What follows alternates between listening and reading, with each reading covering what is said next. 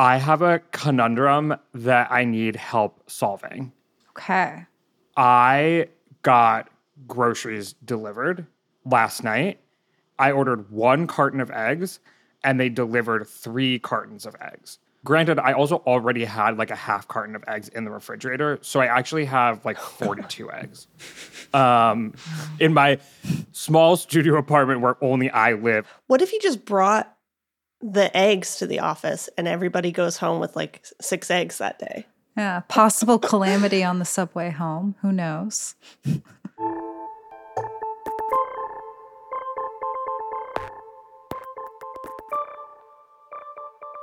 Hello and welcome to the 538 Politics Podcast. I'm Galen Druk. What happens when a former president is facing all kinds of legal liability on the federal and local level, but is also still the de facto leader of the party who's considering another run for the White House? Well, we're about to find out. The events of the past month have thrown the complexities of that question into high relief. At the end of July, the Washington Post reported that former President Trump's actions were part of the Department of Justice's investigation into January 6th. Then, 2 weeks ago, seemingly unrelated, the FBI searched Mar-a-Lago, and the search warrant released a week later outlined how Trump had taken top-secret documents from the White House. There have also been new developments in local investigations. Last week, Trump's former lawyer Rudy Giuliani testified before a grand jury in the Fulton County, Georgia investigation into attempts to disrupt the state's 2020 election results. The district attorney there also subpoenaed Senator Lindsey Graham in July, but he's seeking to avoid testifying. Also last week, former Trump Organization CFO Allen Weisselberg pled guilty to tax fraud and said he would testify against the Trump Organization in New York Attorney General Letitia James' ongoing investigation into Trump's business. Today, we're going to look at all these investigations, including what we know about Trump's potential legal liability and how the public is reacting. We're also going to ask when and why Americans change their minds on political issues, and give a quick preview of Tuesday's primaries, most notably in New York. Here with me to discuss all of it is politics editor Sarah Frostenson. Hello, Sarah. Hi, Galen. Hey, y'all.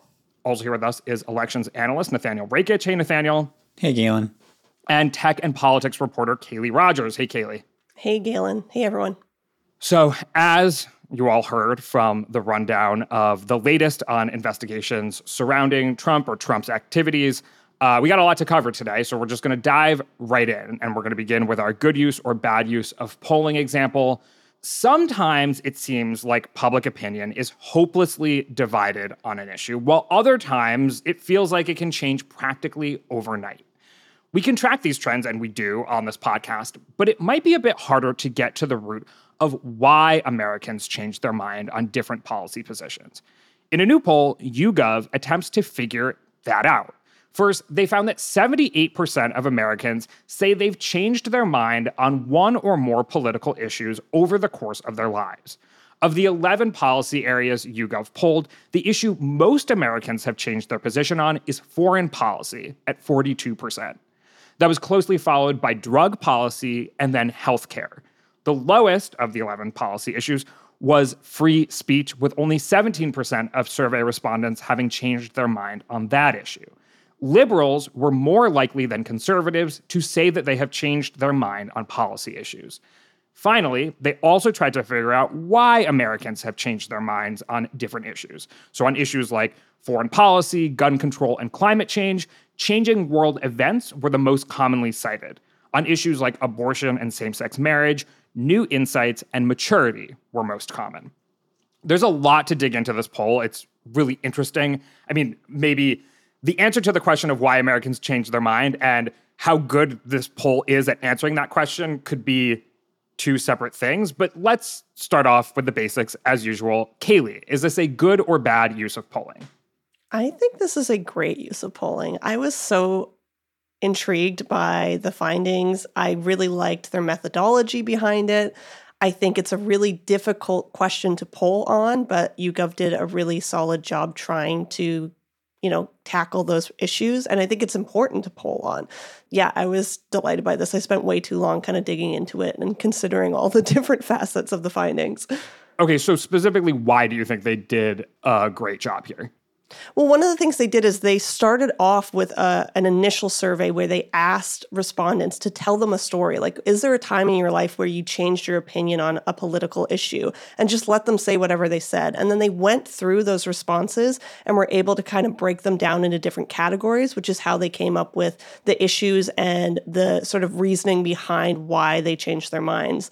And then they took that and went back out and surveyed people and had them see if, do any of these strike a chord with you? If you had this experience with these particular issues, have you changed your mind? And what were the reasons out of these reasons that we've already seen are really common among people? And that kind of like categorization is similar to what we as journalists do. So I think maybe that's what appealed to me about it. Like we collect data and then we kind of try to categorize it and break it down in a way that makes sense and that we can pull conclusions from. We do that with information that we're collecting ahead of the midterms, for example, and it's a helpful way to contextualize experiences that can be hard to codify, like telling someone a story about a time in your life where you had an opinion about something and then something happened and you changed your opinion. Like that's really difficult to put into a box and turn into a survey question. And I think YouGov did a valiant effort to try to do that. I do still have questions on what the trends actually mean. Like they've categorized it and we can see the percentages, but the conclusions to me are still a little unclear, which I want to get into. But first, Sarah, good or bad use of polling? Well, in the spirit of Nate, because what is a podcast without disagreement? I'm going to say bad. I agree with Kaylee that I thought that the approach here was very novel. I like that they asked respondents first what the top issues were and then derived their list. Like, that's a great practice. That said, I didn't find the poll terribly insightful and wasn't sure what it told me versus tracing these issues over time. For instance, we already knew that there had been a huge shift in same-sex marriage through other types of polls. Gallup's polled on this issue since the early 90s. And take something like foreign policy. That was the top issue in which voters changed their stance. But how did they change their stance? It's said that they became more conservative, but what does that actually mean? And this poll didn't really answer that for me, and giving kind of a deep dive on, okay, Americans are changing their views on foreign policy. That means they're less likely to support interventions abroad or want to be more isolationist. I don't know that from this poll. Okay. All right. We're going to keep digging into that. Nathaniel, where did you come down on this? Yeah, I thought it was a pretty good use of polling. Sarah, what I would answer to that is that I think it did start to get at some of those, how and why questions. For example, it kind of presented a menu, kind of what Kaylee was alluding to about why, asked people why they changed their mind on a given issue. And it included things like insights you've gained about the world as you've matured, or events occurring in the world that have caused you to rethink the issue, or commentary you've consumed, or conversations you've had with other people, or personal experiences. And those did kind of vary by issue. So like people who said they changed their mind on healthcare were most likely to say that personal experience had changed their mind, whereas same-sex marriage, people were most likely to say it was insights they had gained as they had matured. So I thought that was interesting. I take your point, Sarah, about the foreign policy in particular is not an issue that can be put on a left-right spectrum like some of these other ones. But they also said, like on same-sex marriage, people tended to get more liberal, and I think everybody knows what that means. My one quibble with the poll would be that people tend to have a bad kind of memory of their past selves. Like you see this sometimes in polls where literally they'll ask, like, who did you vote for in the 2020 election or in the 2016 election? And people will misremember who they voted for. There's like a bias toward the winner in that kind of question. So you could imagine a situation where people may have said, no, I've always held the views that I have today, even if maybe they haven't, and they did change their mind about something. But that said, even in the poll, they found that 78% of people said that they've changed their minds on at least one issue. So clearly, the finding, even if you take that as a floor, and maybe even more people have changed their mind, it does show you that a lot of people have changed their minds on an issue, and that is kind of a useful reminder in as you mentioned, Galen, in this polarized age, that opinions can change. Sometimes it does take multiple decades, such as on same-sex marriage or marijuana, and sometimes opinions don't change, like on abortion. But yeah, it's a useful reminder. So do we feel like this poll is telling us more about times when conservatives take on a liberal position or liberals take on a conservative position? Or is it about liberals taking on a more liberal position and conservatives taking on a more conservative opinion? Because it seemed to me more like it was the latter than the former. That's the case they break that down with, do they usually become more liberal or more conservative? And this is according to the respondents, how they felt their sort of view change went. And it was a mix. For a lot of them, it was becoming more liberal. But for free speech, immigration, and foreign policy, they were more likely to say that their views became more conservative. And whether that's already conservative people becoming even more conservative or liberals crossing the line, that's a little harder to break down just from what we have available. But it's not obviously always going in one direction, which is also interesting to me. Right. And I think that was a missed opportunity, though, is to that point, we don't know. Like, for instance, we know that we have seen issues like same-sex marriage, moderates getting more liberal on that, but we don't know with granularity how Democrats have shifted on each. Like, have they actually gotten more conservative on immigration? That wasn't necessarily obvious to me on that front. And one thing, too, that was really interesting is separately, a story that 538 contributor Michael Tesler did for the site recently on abortion was showing that in the wake of Dobbs, Republicans, to some extent, have still shifted towards a more liberal view on that. But you wouldn't see that captured in this poll. It's just this idea that, most Americans have shifted towards it, but without a breakdown for what Democrats are thinking about it versus Republicans. I want to drill down on immigration because that was the thing that most confused me. Looking at outside polling from Pew or Gallup, over time, what we really see in the partisan breakdown is that views on immigration used to be very similar. Throughout the 90s, Republicans and Democrats were both quite skeptical of immigration, saw risks as well as rewards, and both parties had a complicated relationship to the issue. Over time, we've seen that Republicans have remained relatively where they were on immigration, while Democrats and liberals have become significantly more liberal on immigration, more emphasizing the positives, wanting to increase levels of immigration. So actually, the change has come more from liberals. And as a result, in aggregated data terms, the country overall has become more liberal, quote unquote, on immigration because most of the movement has been amongst Democrats. You might not get that sense from the rhetoric coming out of the Republican Party, which is sort of the loudest voice on the issue and is more conservative on the issue, obviously. But when you just aggregate all the data, that's what you get. But when you look at this poll, it says that in aggregate, the country has become more conservative on immigration. That is in conflict with the Pew data and the Gallup data that we see elsewhere. So how do we make sense of that? I don't know that they're saying the country has become more conservative. They're saying among these people who said that they've shifted their views on immigration, more people said that their views became more conservative than people said they became more liberal. And again, maybe this is highlighting some of the flaws with this survey, but that sort of depends on the individual's interpretation, right? You could have been liberal on immigration and now you're super liberal on immigration and you don't think that you've really changed your view on that topic in a way. Whereas you might, on the other side, have been kind of moderate on immigration and now feel very strongly conservatively and feel like that's more of a shift, even if we had degrees and they're kind of moving in the same amount. Do you guys agree? I guess to me, that is a downside of this poll is that area gets pretty murky. I'll concede there. No, I think that area is murky. Foreign policy struck me as having the same problems. The poll found that liberals were the most likely to have changed their minds on it. But then when you look at how people have changed their minds, more are now more conservative. What is the more conservative stance on foreign policy that works with someone who identifies as very liberal? Some of the definitions, I think that they're operating for shifts in these policies aren't clear. And we also don't really know where the movement is happening, which I think makes it hard to kind of unpack some deeper findings there. Yeah, I think my defense of that is that this is kind of a starting point. It's hard to cover everything in one single poll. And, this is raising interesting questions and I think made a lot of us curious.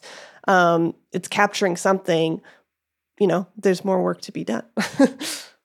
So at the very least, this poll got us thinking. As you said, Kaylee, we have a great use of polling, a bad use of polling, and a decent use of polling, I think is what I derived from what Nathaniel said. Put this poll aside for a second, because we do actually have empirical data about when and why Americans sometimes change their minds beyond this. What can we point to as periods of time in American history where we see clear public opinion shifts that we can attribute to historical events? Right. I mean, I think part of what intrigued me about this polling so much is I spend a lot of time thinking about disinformation in particular and conspiracy theories. This is part of what I cover in my beat. And so how do we change people's minds on those issues where there actually is a wrong stance, which is the untrue belief, as opposed to a political stance where it's just a matter of opinion? And some of what I've learned from that is a couple things. One, that people really do, especially as we become more partisan, take cues from the political party and their leaders. So if there's a partisan stance on an issue, that can shift people's opinion, even if personally they may have fallen somewhere else. We've also found that, like facts aren't necessarily enough to sway people's views, at least with this disinformation thing, and people will end up reverting back to beliefs they previously held. So I did a story about looking back at the birther movement and kind of comparing it to beliefs that the election was stolen. If you look at people who believe that President Obama wasn't born in the United States, the percent of people who believe that never really changes. It dips a bit when something happens. So when he released his birth certificate, the people who believe that dipped a bit, but then it bounced back. There is a growing body of political science research that gets at this idea that increasingly how our political leaders and what party we're affiliated with, what stances they take on issues will shape our underlying assumptions about those issues. We saw that in the 2016 election, both among Trump supporters on things like immigration and racism, but also among Clinton supporters in terms of, support for BLM or support for, racial discrimination being present in the U.S. And increasingly, I think issues are, there's a clear line where the two parties stand on. And maybe that's why foreign policy is something that, there was more shifts on, is like the two parties, historically speaking anyway, have kind of been very similar and hawkish on it. I think that's changing a bit in this, Trump era where it's this America First mentality. And so maybe there's more variations there. But increasingly, partisan identity is how people change and form their opinions. Though, as Nathaniel was saying earlier, this poll found two other facts that I think are backed up in research as well, which, changing events also will have an impact on how people think about something. I think gun violence is a great example of how, people have become more cognizant of that issue, particularly in light of mass shootings. And then people change their mind on personal experiences they have. And that in this poll, they cited around healthcare in particular. Yeah, I mean, maybe to your point about the way that partisanship plays a role here is that we see, for example, around the 2016 election, we saw changing views of Russia, which, Democrats became a lot more negative on Russia and Republicans became more positive because it played a role in our domestic partisan politics. I think to the same end, we've seen trust in institutions and support for things like the FBI, which we're going to get to, change, as the partisan implications of support for that institution have evolved. But I do think on a more macro level, if we get outside of the partisanship, it's probably things like war, the tradition, like war, famine, economy, things like that truly shift public opinion in a dramatic way. I don't know how any of these things describe what happened with something like same-sex marriage, but I'd be curious if you have thoughts. Well, again, Sarah mentioned personal experience, and we've seen how much of effect that can have, that it can maybe even overcome sometimes these partisan impacts on people's viewpoints. And with same-sex marriage, for example, like as things started to shift and as gay and queer people were more comfortable living their lives out and, telling people about who they are, more people suddenly were interacting with members of the LGBTQ community and realizing that they're their neighbors and their friends and their family members. And that could help. I can cite one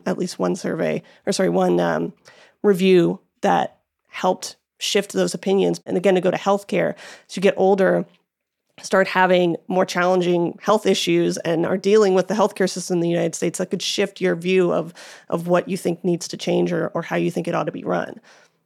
Yeah, same-sex marriage, I think it similar to marijuana legalization, like those are two issues that come to mind that we've seen just such a rapid shift in opinion that I don't know if it's easily explainable because, the reverse for abortion, at least prior to the Supreme Court overturning Roe, was true in that, public opinion didn't really shift on that. That is something Americans have long been divided on. Yes, more Americans than not think, abortion should be legal, but that doesn't mean they think it should be legal in all circumstances. We are seeing shifts on that now as it becomes increasingly a partisan issue. It was obviously a partisan issue before Roe being overturned, and I don't mean to imply that it wasn't, but I'm not sure it was as motivating for Democrats as it has historically been for Republicans.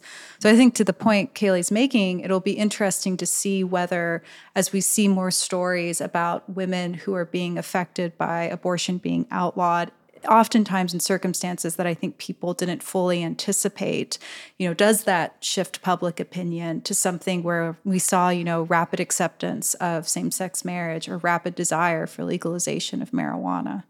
All right, we will see. Let's move on to Trump's legal liability and how the public is reacting. Today's podcast is brought to you by Shopify. Ready to make the smartest choice for your business? Say hello to Shopify, the global commerce platform that makes selling a breeze.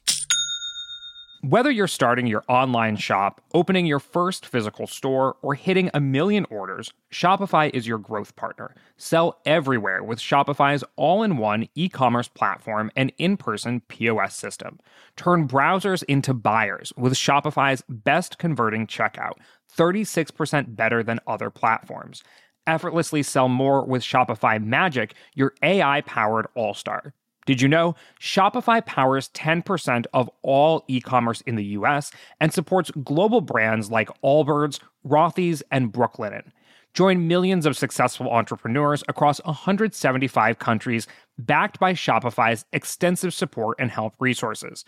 Because businesses that grow, grow with Shopify. Start your success story today.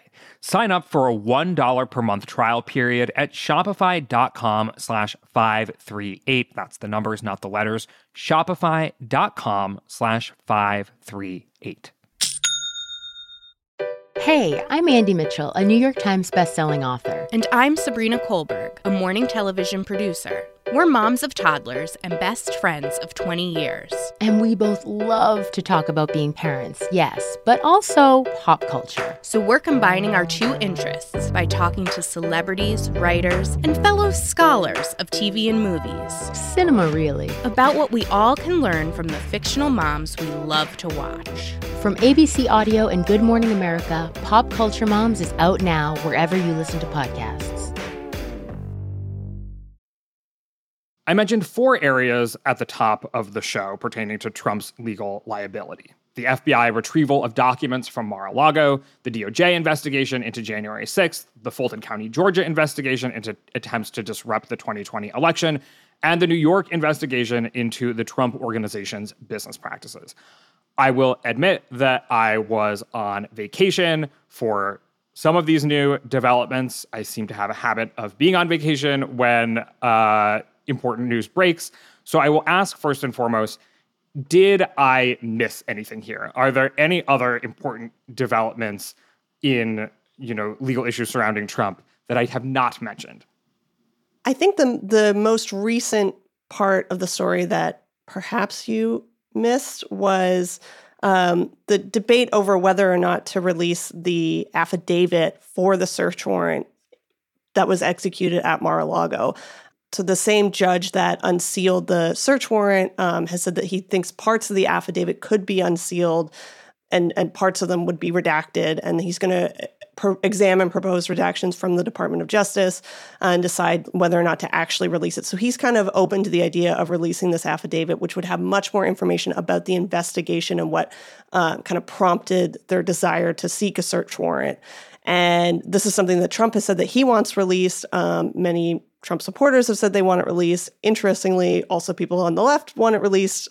There's sort of different motivations happening there, whether or not it actually is going to come out or if it's going to come out and just be a wall of Sharpied out, blacked out text is still something that we're waiting to learn. But that's sort of the latest installment of that investigation.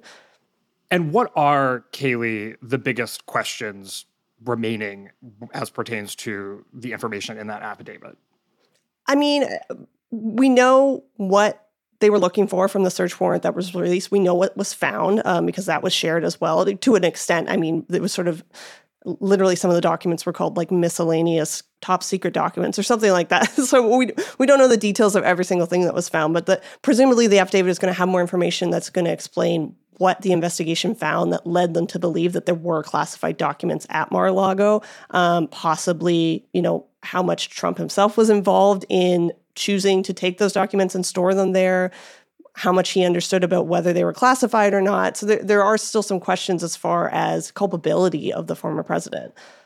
Okay.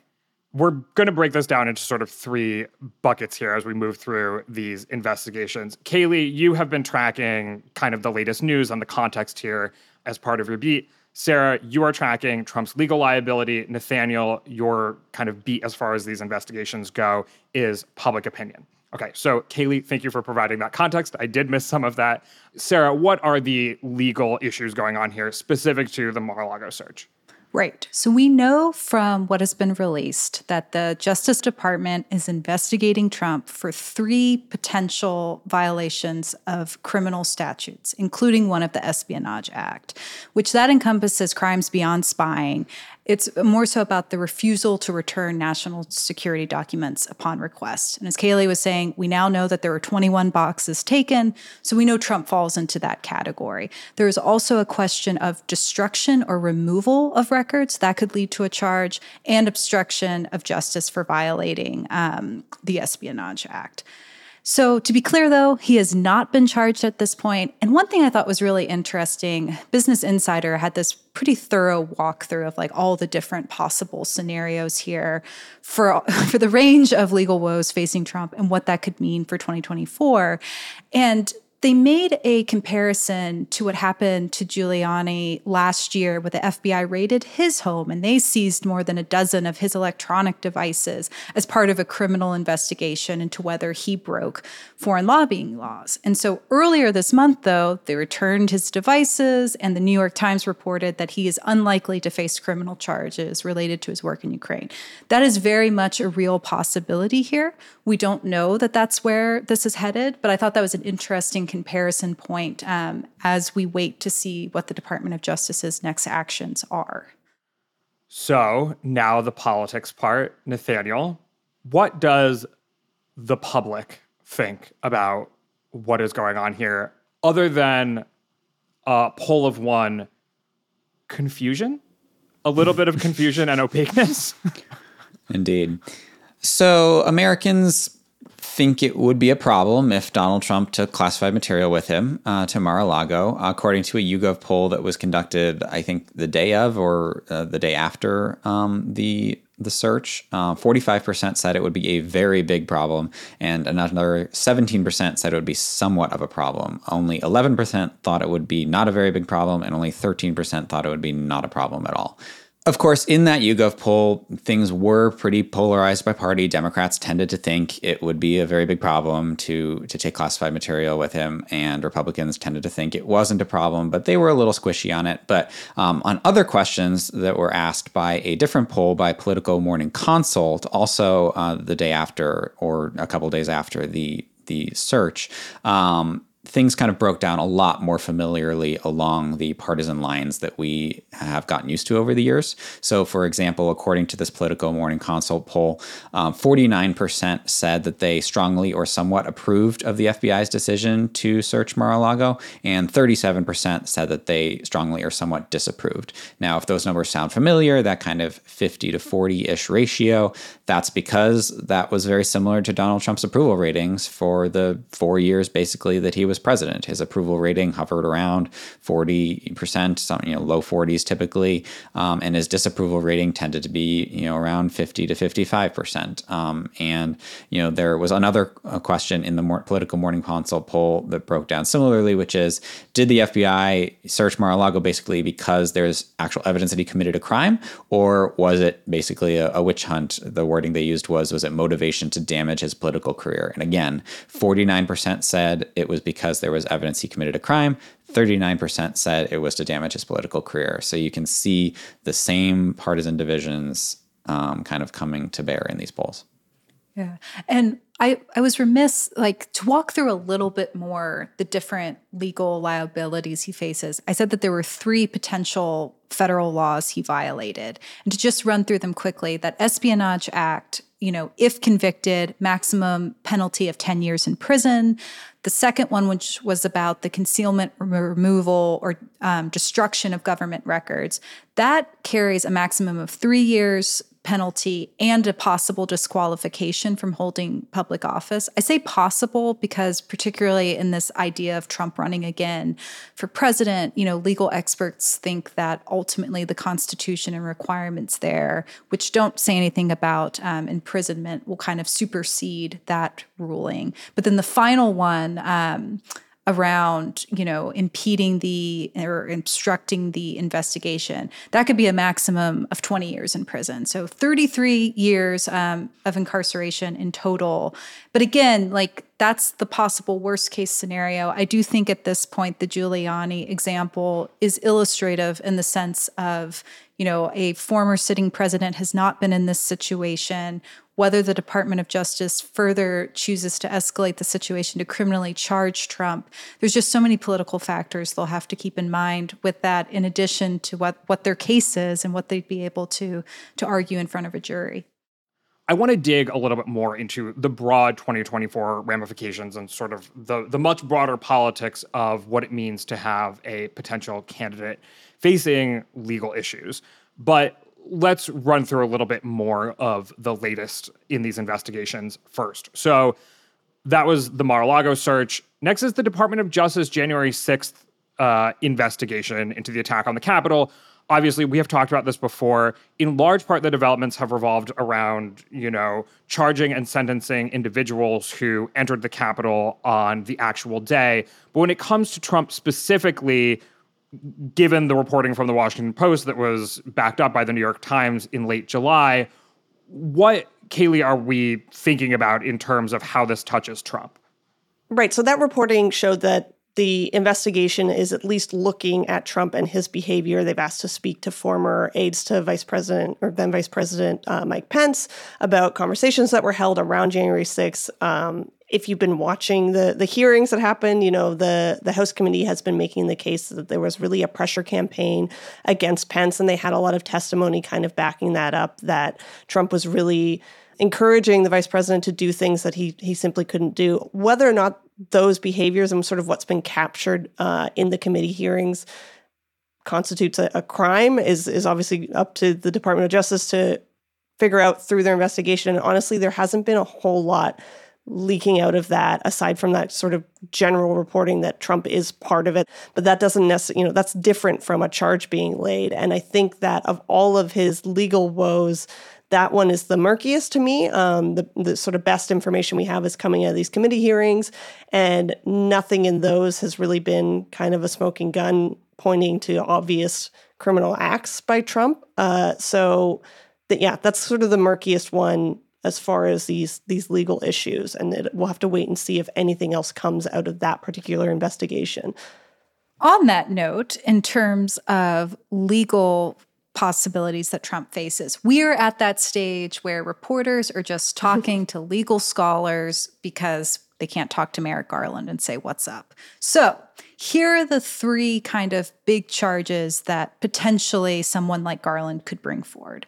One of which is obstructing an official proceeding for Trump's alleged efforts to block Congress's vote count on January 6th. A second charge could be conspiracy to defraud the United States, and that would be in connection with various schemes like the one in Georgia we'll talk about to overturn the results of the presidential election.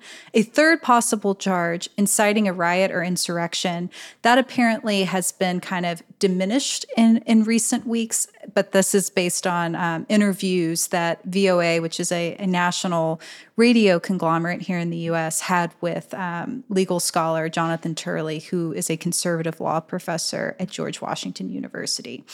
Other experts they talked with said obstruction is pretty straightforward. As Kayleigh was getting at, there is documentary evidence as well as witness testimony from the hearings that suggest that Trump was trying to stop Pence from carrying out his task of certifying the vote that day. But people like Turley aren't necessarily convinced and think that, the problem with this is that he cited in previous instances, Democrats have protested certification of Republican presidents. You can't say that, voting to decertify the results is obstruction. So this seems at this point to have Mueller investigation 2.0 written all over it. Obstruction could be something that the Department of Justice wants to move forward with, but we have no indication at this point how they're thinking and whether they'll actually file criminal charges. And I just want to make a note quickly that even though it's all one sort of big investigation, this big kind of grand investigation into the attack on the Capitol on January 6th, the charges we've seen so far, then it's 895, I think was the last count, of individuals who were charged for their actions on the day. That's a very different category. These are individuals who, by and large, went into the Capitol.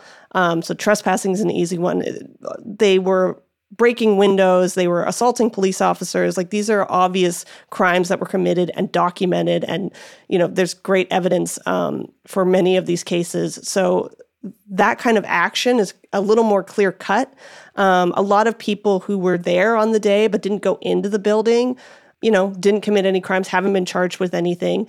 And that's very different from this kind of more, political question of Trump's actions and, what statements did he make to the vice president? What does that constitute? That's a lot different than kind of like somebody smashed through a window and then stole, papers off of Nancy Pelosi's desks. These are kind of different investigations, even though they're all part of one overarching investigation. With something this high profile, you would imagine that the Department of Justice doesn't want to bring charges unless it's close to an open and shut case, because it's going down a pretty complicated road, given that a former president has never been charged with a crime, and this particular former president is considering running for election. Given that sensitivity around this, Nathaniel, how are Americans thinking of it? Well, Galen, stop me if you've heard this before, but in the case of January 6th, we have a YouGov poll from 3 weeks ago. It was the beginning of August. 45% of Americans thought that Trump should be charged in connection with January 6th, and 39% said he shouldn't be. And again, partisan splits here. One interesting thing about this poll was when you ask people if Trump will be charged, like to basically asking people to be pundits and to predict it, 44% said that he wouldn't be, and 23% said that he would be. So, although 33% weren't sure, but it definitely seems like their Americans are a little bit more, they're thinking that the Department of Justice kind of won't go through with it, presumably. Well, actually, I guess I shouldn't assume what they're thinking, but, you could imagine, they think, maybe he, by the letter of the law, should be charged, but politically it would be, too risky. Or maybe they are just cynical and think, politicians get away with this stuff all the time. But I thought that disconnect was interesting.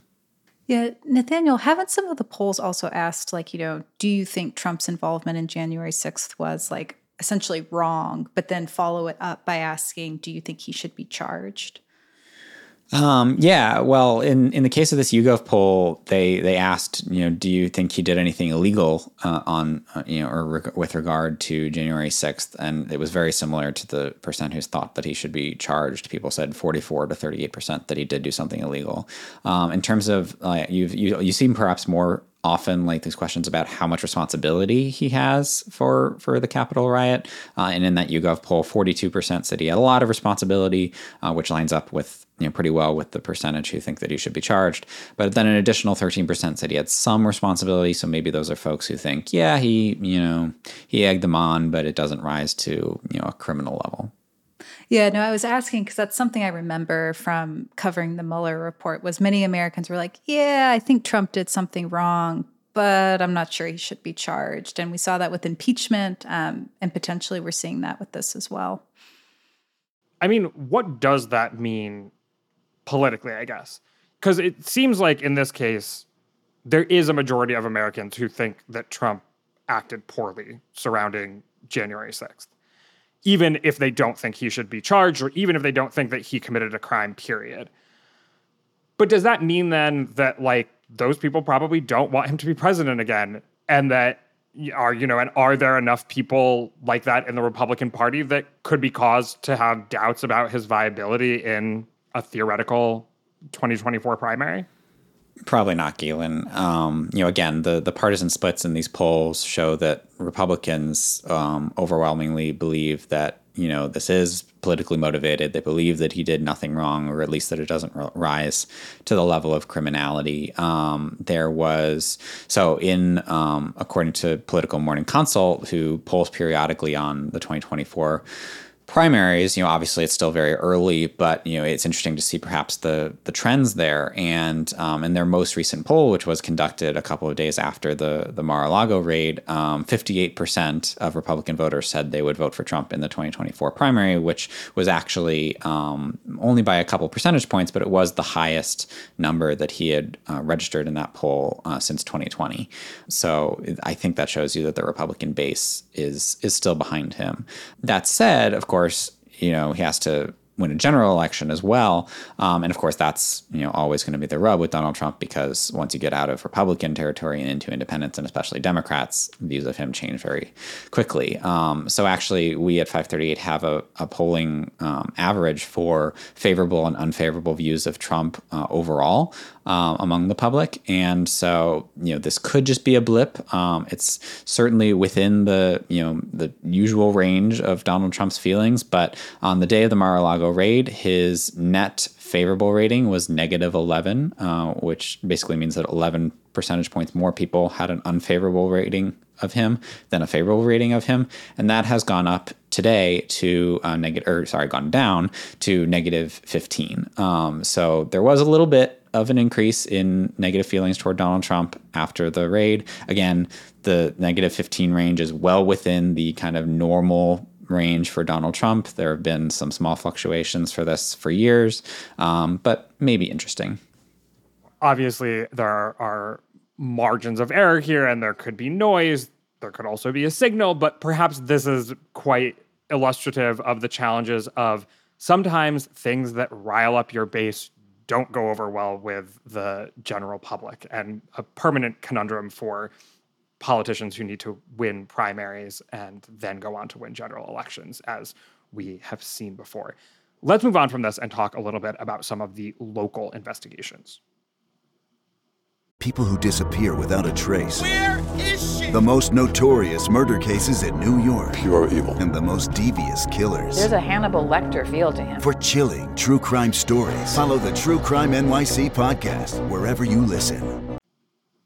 I think some of these local investigations have gotten a little less coverage than the federal investigations, but nonetheless, I think the first one we'll talk about is somewhat serious. So that's the investigation in Fulton County, Georgia, into, basically attempts to overturn the result in that state, or at least mess with it. We have been over this. We have talked about Raffensperger on this podcast before.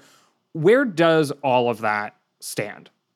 Right. So there's a grand jury that is considering the investigation that the district attorney has been putting together there as to whether or not Trump committed a crime in his efforts to change the results in Georgia. We, as you mentioned, Brad Raffensperger, we've all heard the recorded phone call of Trump asking him to find the exact number of votes that he needed to win the state. So that investigation, or that grand jury, is considering that.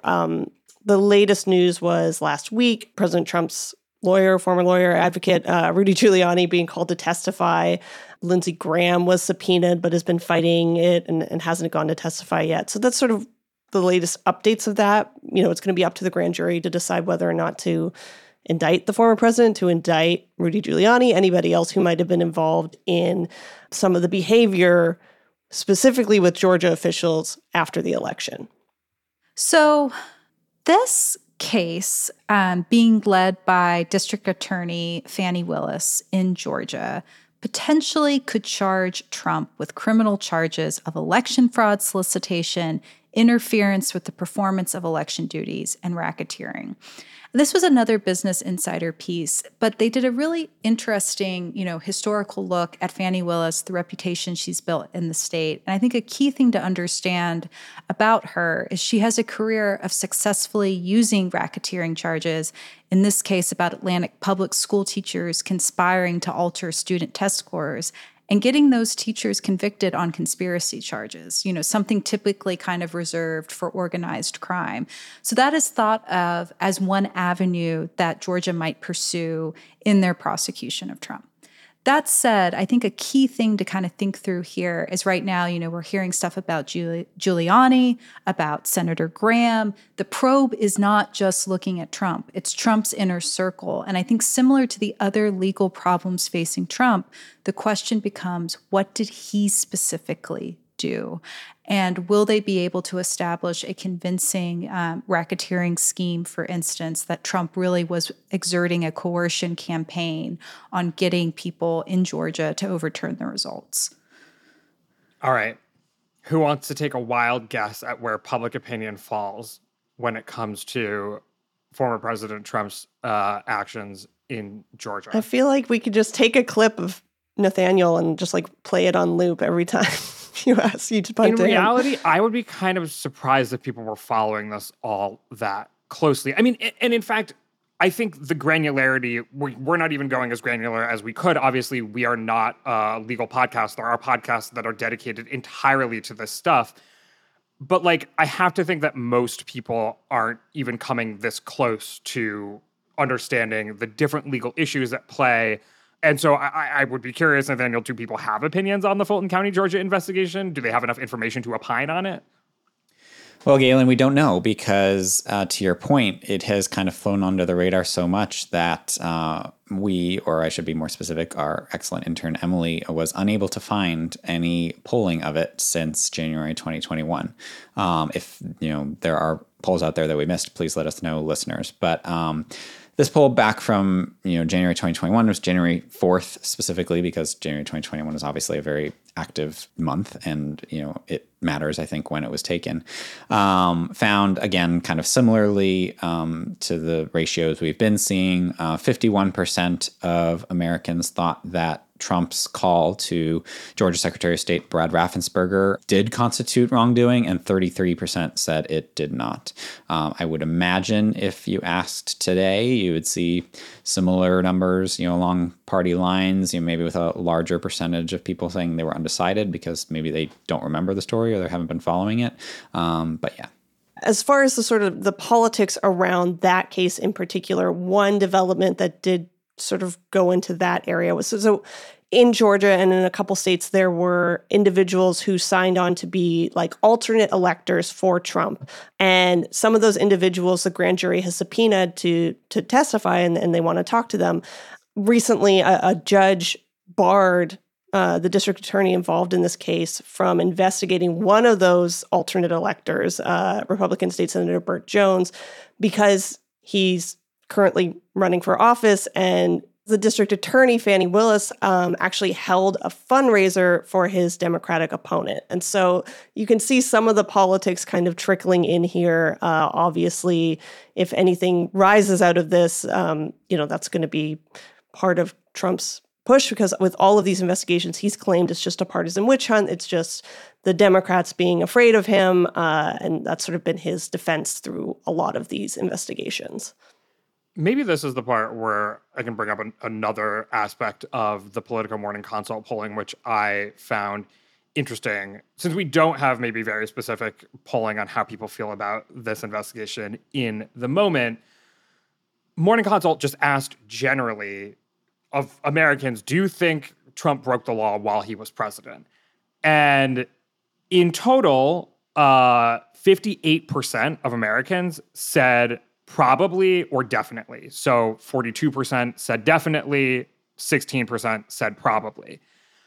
When it comes to whether they said no, probably not, or no, definitely not, that was only 31%. So 18% said definitely not, 13% said probably not, with 12% undecided. Obviously, there are partisan differences there, but with numbers that big, you see that at least a quarter of Republicans say that former President Trump definitely or probably broke the law while he was president. So to the point about Americans not paying close attention to like individual investigations, you could still see that there's a vibe here that people think shady things were going on while former President Trump was president.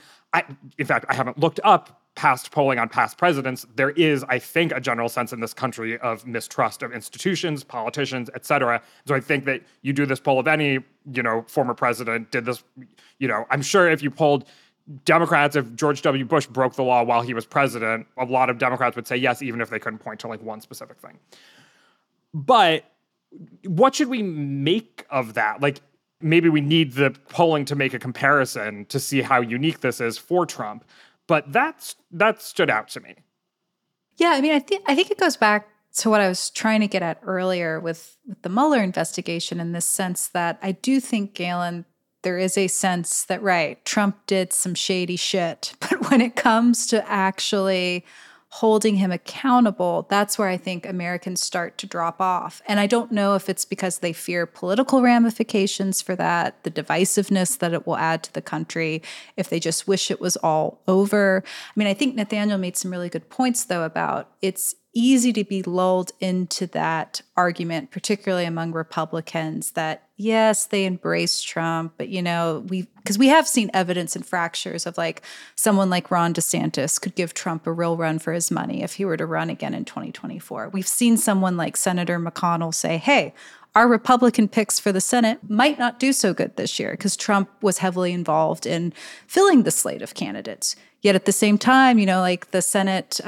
committee that's pouring, millions of dollars into these races, has McConnell's blessing. They're not backing away from the Trump-backed candidates. And that's what I think is kind of challenging in all of this, is sussing out how much Americans are actually really done with Trump, including Republicans, but maybe actually really liked Trump's policies and maybe aren't opposed to another Trump term. And I think the answers and signals there are just all over the place.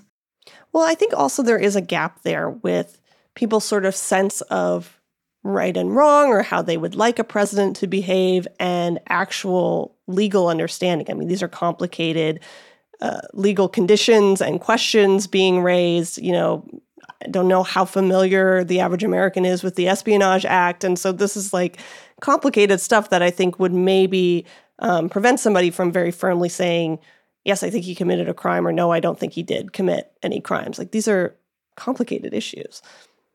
All right, before we wrap up, there's one more sort of set of legal issues facing the former president, which are out of New York. From the headlines, I saw that former President Trump pled the Fifth. I also saw headlines about the former CFO of the Trump Organization. Kaylee, what are the details that I missed in my cursory news notifications while I was on vacation? I mean, very quick. I mean, those are the headlines. Really quickly, there are two cases. There's a civil case and then a criminal case. The civil case is where Trump came in and pled the Fifth a bunch of times. The criminal case is where Weisselberg was pleading guilty to tax fraud. What's interesting about his plea deal there is that he agreed to testify against the Trump Organization, but not against Trump himself. He's not going to say anything about the former president. And so, Sarah, this is like a different category of thing. This is before Trump was president, in large part. This is about his business practices, not about his presidency. I mean, why is this even coming to the fore now, actually? I mean, because of all the things that you could point to and say, like, this seems political, like the other things are about his presidency and the aftermath of his presidency, but why in 2022 are we talking about Trump's business practices? Because Trump's a businessman, and this case hasn't been resolved yet. I mean, to your point, this is something that has predated his, time in the presidency. Is not about, behavior in the presidency. It's about his business practices in New York. And it's been an ongoing saga where there haven't been clear charges in either. Well, I mean, I guess to the extent like there were charges against Weisselberg, for instance, in the criminal case, but not against Trump. And in the civil case, that's gone back and forth in terms of continuing to investigate, but no clear charges made. And is it clear like how significant this would even be if there were, like, what is the liability here? I mean, the liability on the criminal front, right, could be imprisonment. But as we were talking about earlier, there's nothing to bar someone running from office doing that from prison or recently out of prison. The civil case is a little... Like for what? For tax fraud? For tax fraud, yeah. For inflating the worth of his business and misleading investors. And for the civil component, that's less clear what the ramifications would necessarily be for 2024. The idea that scandals in principle aren't good for a, potential candidate. But as we've seen, Trump kind of defies what's expected of a potential candidate. All right, so let's stay in New York, but switch topics. And we're still going to go to you, Nathaniel. There is a primary in New York on Tuesday. There are also 2 special elections. There are also primaries in Oklahoma and Florida. We did not forget you guys, but as usual, what's happening in New York is more important. Wow, shots fired. But it's true. Well, does anyone here want to disagree with me on that? Sadly, I don't. Yeah, no. There you go. That's what I thought. Okay. I mean, from an election denier perspective, my eyes are on Florida, but fair enough. I wouldn't argue that it's the more important state. Nathaniel, we are going to have a reaction podcast on Wednesday. We are also going to be live vlogging this Tuesday night. So just run through like what information we're waiting to learn, basically. We don't have to run through like every single candidate who's running, but just what the stakes are. Oh, I was going to run through every single candidate, Galen. No, so New York, of course, its congressional map got thrown out at kind of the last minute, which is why it's holding this second delayed primary. We already had the primary for statewide offices like governor, but congressional races got kicked to August because the map had to be redrawn. And this has caused a lot of kind of scrambling within the state delegation. I think the 2 main races are the 12th district, which is pitting 2 incumbents, Democratic incumbents, Jerry Nadler and Carolyn Maloney, against each other. It's my district, Nathaniel. There you go, Galen. Don't forget to vote. I can't. I'm an unaffiliated voter, and New York has closed primaries. Yes.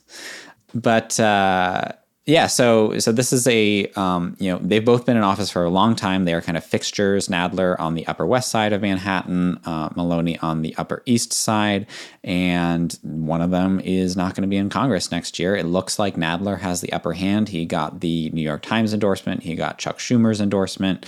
You also have a third notable challenger, Suraj Patel, who primaried Carolyn Maloney in the last 2 cycles, who's also running in this. So he's probably eating into her East Side kind of voter base.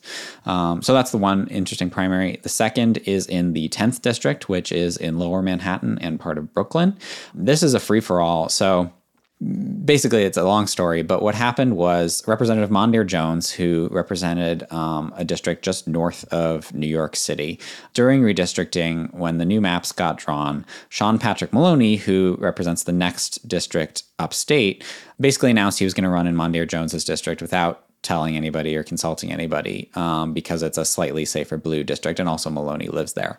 That left Mondaire Jones basically up a creek without a paddle, and what he ultimately decided to do was go down to Lower Manhattan and Brooklyn to run in this newly open 10th district, which is essentially the district that is kind of left behind, was kind of left behind on the wayside when Carolyn Maloney and Gerald Nadler decided to run against each other. See, it's complicated. But Mondaire Jones is now running in the 10th district. He's like kind of the incumbent, but he has no real ties to the area. You also have a lot of local politicians, like kind of notable state assembly members and New York City councilors who are also running. And that's basically a total free-for-all. But the candidate who seems to be the front runner right now is Dan Goldman, who is the heir to the Levi Strauss gene fortune, which is not a thing you say very often. And he's also the guy who was the lead Democratic counsel in Trump's first impeachment. So folks might remember him from that. He spent a lot of money on this race. He has emerged as kind of the leading polling candidate, but he's still only polling in like the 20s. It's still a very unsettled race. And kind of the stakes of this race are a bit the tale as old as time, progressive versus more moderate Democrats. But I think what we'll be talking about in the day after this election is the special elections, because they're going to give us a more granular view of the political environment, or give us at least 2 more data points as to what the political environment looks like. Is there anything to say? I mean, should we just wait and see what the margins are when they come in, or is there anything you want to say about that before we sign off, Nathaniel? Yeah, I mean, I think we need to obviously see what the results are. But as you mentioned, there are 2 special elections for House. One, the 23rd district, is not very competitive, but as you mentioned, we'll be looking at the margin to kind of see if there's any sign for the political environment. The other, in the 19th district, that is a swing district. And so that legitimately could go either way. This is a Democratic held, or it used to be Democratic held, by the now Lieutenant Governor of New York, Antonio Delgado. Republicans think they have a good shot at taking it over. They've got a pretty strong candidate in Mark Molinaro. And of course, with Democrats' narrow margins in the House, that's not a seat that Democrats would like to lose. But again, also, this will be viewed as a sign of kind of how energized Democrats are, or Republicans are. In the case of Democrats, in the wake of the Dobbs decision, in the case of Republicans, just in general with an unpopular Democratic president. And this primary is not this week, but we'll also have the final results in Alaska's House special election, which will be useful for the piece Nathaniel's working on. Has there been a shift in special elections since Dobbs? Stay tuned. Yeah, we got lucky from a data perspective because basically the Supreme Court handed down this decision in Dobbs at the end of June, and there happened to be 5 special elections scheduled for the successive weeks. So we are getting a pretty decent sample size, especially for so late in the cycle, of what the political environment is like. And some of those special elections, most notably in Nebraska's 1st district and Minnesota's 1st district, really seem to have good signs for Democrats, and we're starting to point toward the idea that maybe they do have the energy behind them. But obviously these 2 races in New York in particular, that'll basically double the amount of data that we have. So we don't want to draw too many conclusions quite yet, but we'll have more to say on Wednesday.